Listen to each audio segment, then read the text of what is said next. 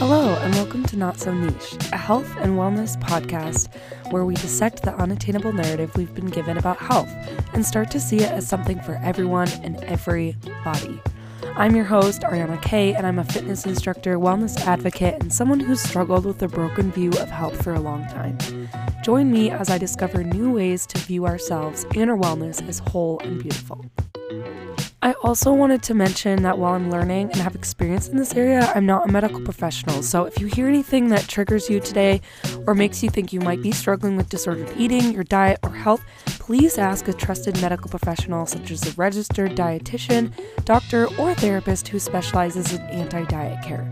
I hope you enjoyed this episode. Let's get into it.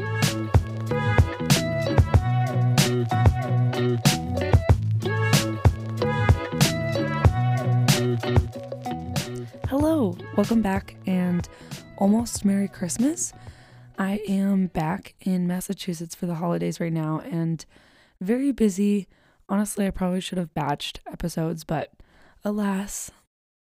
So today I'm bringing in some stories from my personal life and sharing some of them in hopes that maybe it helps you too. Recently, I've noticed a lot of things and habits that I used to have that I didn't even realize at the time were signs of disordered eating. I think a lot of us fall into these habits or these thoughts, so today I wanted to talk about these signs and how to move past them so you might be able to recognize them in yourself and seek help or just check your thoughts and actions. I also want to say that this episode might be a little more triggering than past episodes as it contains stories and descriptions of disordered patterns, so please make sure to check in with yourself and consult a trusted medical professional if you find that you might need help. All right, let's jump into it.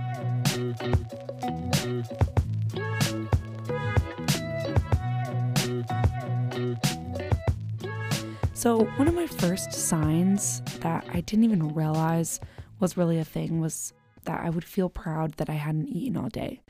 And honestly, this does come from recent stories as well. And either this feeling would come from myself, realizing that I'd forgotten to eat, or that when I would tell people, it would almost seem like an accomplishment in my mind. I've noticed this in other people and in friends as well. And it's pretty common, I think, sometimes when we skip a meal or something, it almost gives us a feeling of satisfaction. But really, this is a disordered pattern. It's telling ourselves that, when we don't eat, that's a good thing, and that food is ultimately something that's bad. But changing that thinking to think of fueling yourself or energizing yourself, really giving yourself food to benefit yourself is going to help with that. Second, I would look up workouts that would help me look a certain way. So I remember when I first started doing barre, I looked up barre body and wondered what that workout would give me. I did that same thing actually for any workout that I took part in, looking for the workout that would give me the best quote unquote burn and not the one that I liked the most. I took up jump rope during the pandemic and I actually did it for this reason. Although I did learn to like it as well, but initially I started jump rope because of the results that it might give me. I didn't really want to run all that much because it was winter and I wanted something that was, just as effective and easy. And so I started jump roping. And that really points to this feeling of I'm only exercising or working out in order to change my body aesthetic or change my weight. And that can really lead or be disordered. Third, telling myself not to eat in front of certain people. So I told myself that restriction was a virtue and that if people didn't see me eat, they would perceive me differently. So being extra cautious of food intake around family and sometimes friends, this habit creates and shows disordered eating because it means that your relationship with food is that of high value and low value foods. This habit is formed out of a relationship with food that says that consumption of food is always negative to your health. And it says that small is best no matter what. It doesn't allow you to follow hunger cues at all and does not follow intuitive eating principles at all. Even just regular eating principles of, eating for energy, eating for health, it doesn't allow that at all. Fourth was loving the feeling of hunger. So this is a super common symptom of eating disorders, but can look differently for many different people. I learned to like the feeling of an empty stomach, and it became almost my base feeling. This means that I wasn't honoring my hunger cues and was actually feeling morally good when I didn't. If you find that you're not honoring your hunger cues, think about why and how you can potentially change that. 5, feeling morally good when I said no to certain things. Examples like ice cream, cookies, things that I deemed as morally bad. So I placed a moral high value on certain foods and felt extremely bad when I consumed things that were on the low value of the scale for me. This means that you can't enjoy certain things. It severely restricts your ability to participate with others and see food as something to enjoy. And it limits what you can consume, which falls under disordered eating principles. 6, I said that I would run so that I can have a treat. So this kind of goes along with the last one, but because I saw something wrong with consuming certain foods, I would feel that I had to exercise or eat really well the next day in order to make up for it or quote unquote burn it off. This is one of the most prominent messages society gives us today, and it's completely disordered because it doesn't allow you to partake in certain foods or activities without justifying it somehow. 7th, I'll be a better athlete if my body looks like this. So I grew up dancing and running. Honestly, it was a double whammy for body image disorders and constantly struggled with body dysmorphia from a very young age. I assumed that the key to becoming a better runner was to become really thin because that's what a lot of what I thought I saw and what I assumed I didn't look like. So I would purposefully not fuel myself and train extra hard in pursuit of what I thought was a runner's body. Now, this is very common, especially in athletes, is seeing examples of certain bodies that are doing well in that sport and assuming that you need to look like that. We all have different bodies and different body composure. And so even if you try, you're really not going to look exactly like that. And you at your best might look very different than someone else at their best. And so it's more important to pay attention to those intuitive eating cues in order to fuel yourself and give yourself what you need to become a good athlete instead of going after a certain body composure. 8th, if I eat after a certain time, my body won't digest it properly and I will just gain the weight. This was something that I was told was actually a good idea. So don't eat after 10 p.m. because your food will just sit there. And well, first, that's not true. It also is not allowing you to honor your hunger cues at all. And it doesn't allow you to adapt to your day-to-day lifestyle. Sometimes I would be at practice super late, or in college, like sometimes I would be studying or working or whatever, and I would have to eat at different times. And sometimes I would be in the pool till 9, and I hadn't eaten a big breakfast because I didn't want to eat a ton of food before I went in the pool. So it's just you have to be willing to adapt to your day-to-day schedule and make sure that you're getting the fuel that you need. And telling yourself that you can't eat after a certain time is really restricting what you can allow yourself to do, which can easily fall into disorder. 9, putting thoughts in other people's heads and thinking that was all they thought of me. So I still fall victim to this a lot, and I think a lot of us do, but I found that I would assume others were thinking primarily of what my body looked like and my weight. And I really could not get past that. I would be body checking and worrying about social events because of how people would see me. And this was a huge thing, honestly, for my wedding, and it seriously takes all the joy out of the moments. I learned to get past it, on my wedding day, but I will say, especially for brides or birthdays or just anything coming up, it takes all the joy out of the moment if that's what you're constantly thinking about. I really do want my body to be the least interesting thing about me. I think part of that is checking in with yourself.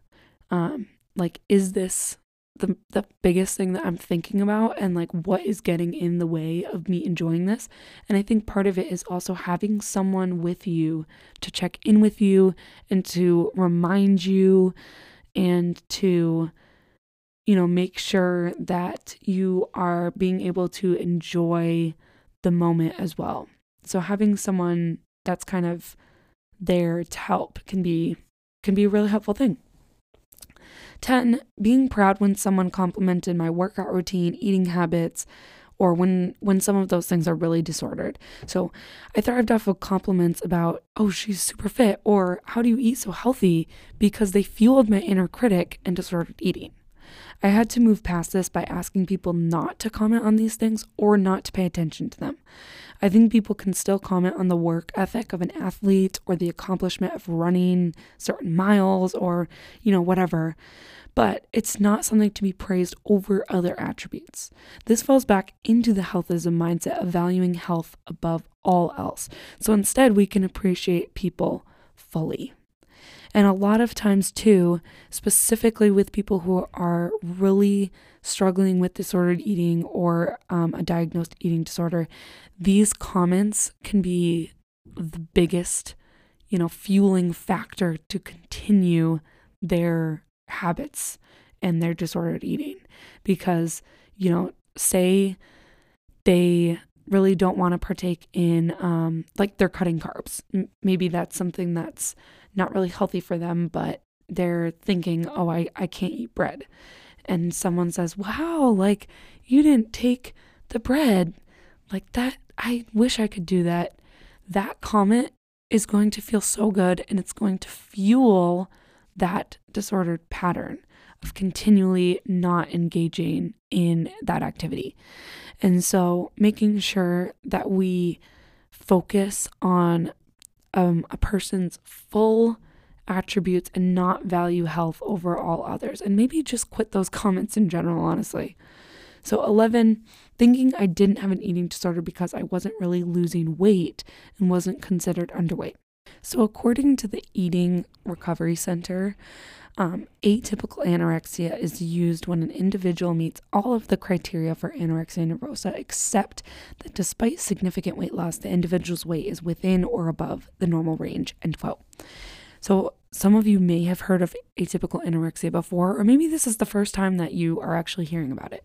But it's becoming increasingly talked about because we're seeing that weight is becoming less of a factor in some of these eating disorders as well.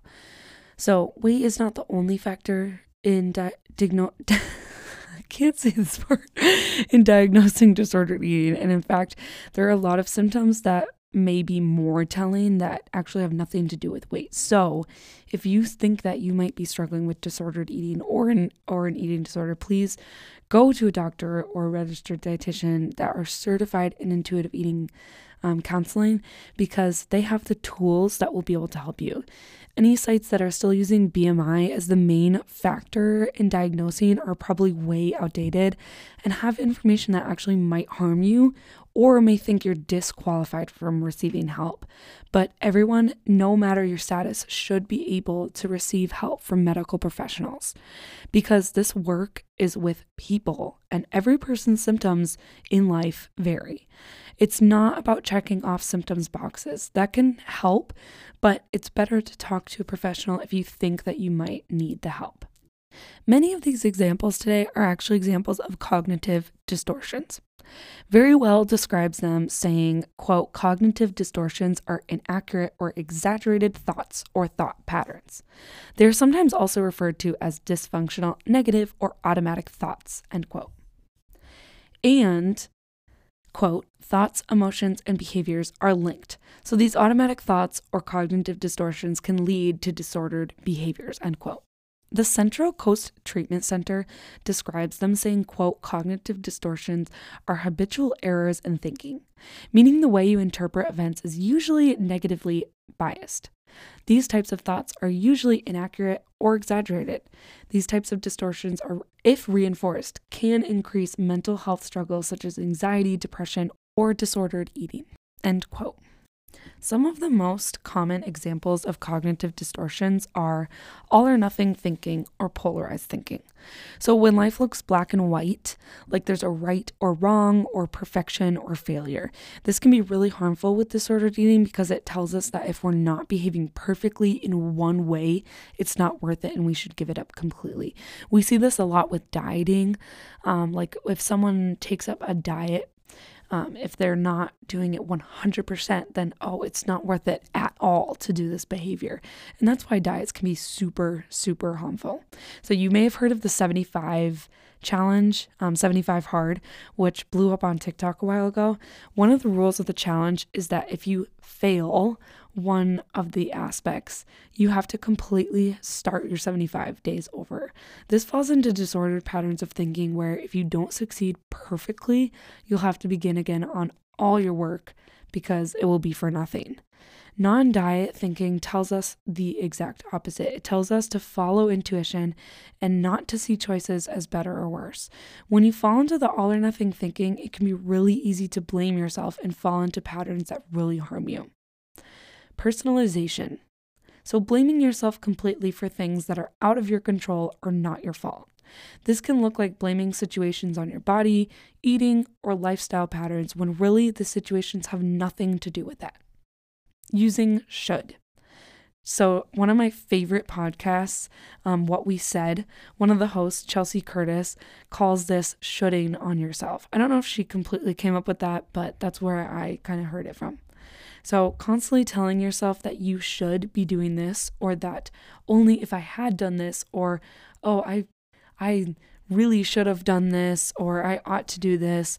This pattern of thinking makes you blame yourself for things that didn't happen and lets you fall into creating situations that aren't real.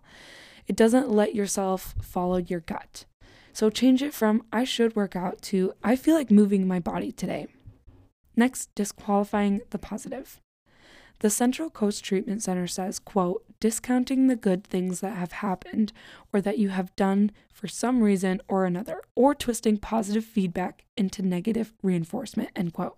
And that's how they describe disqualifying the positive. I would enjoy my wedding more if I was thinner. That's an example. Or another one says, my doctor says I look healthy, but that probably means I gained weight, and that's a bad thing. So really looking at these positive things and taking them out because you see the negative part of it. And that's all you can see. Next, labeling. Giving yourself a label like I am this or I am this person. Labeling does not allow us to consider ourselves as complex people with complex personalities and complex lives with trauma. Labeling just looks at one part of yourself and you can only focus on that part. So consider seeing yourself as someone with multiple facets. Take out any of those labels and really pay attention to when you are using labels for yourself or for others. Next, magnification, minimizing, and catastrophizing. So the Central Coast Treatment Center says, quote, blowing things out of proportion, catastrophizing, or inappropriately shrinking something to make it seem less important, end quote.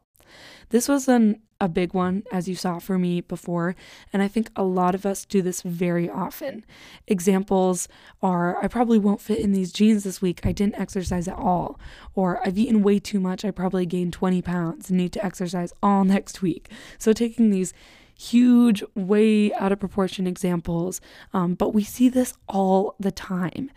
Another one is, I definitely don't have an eating disorder, I'm still eating, even if it's way under what you should eat.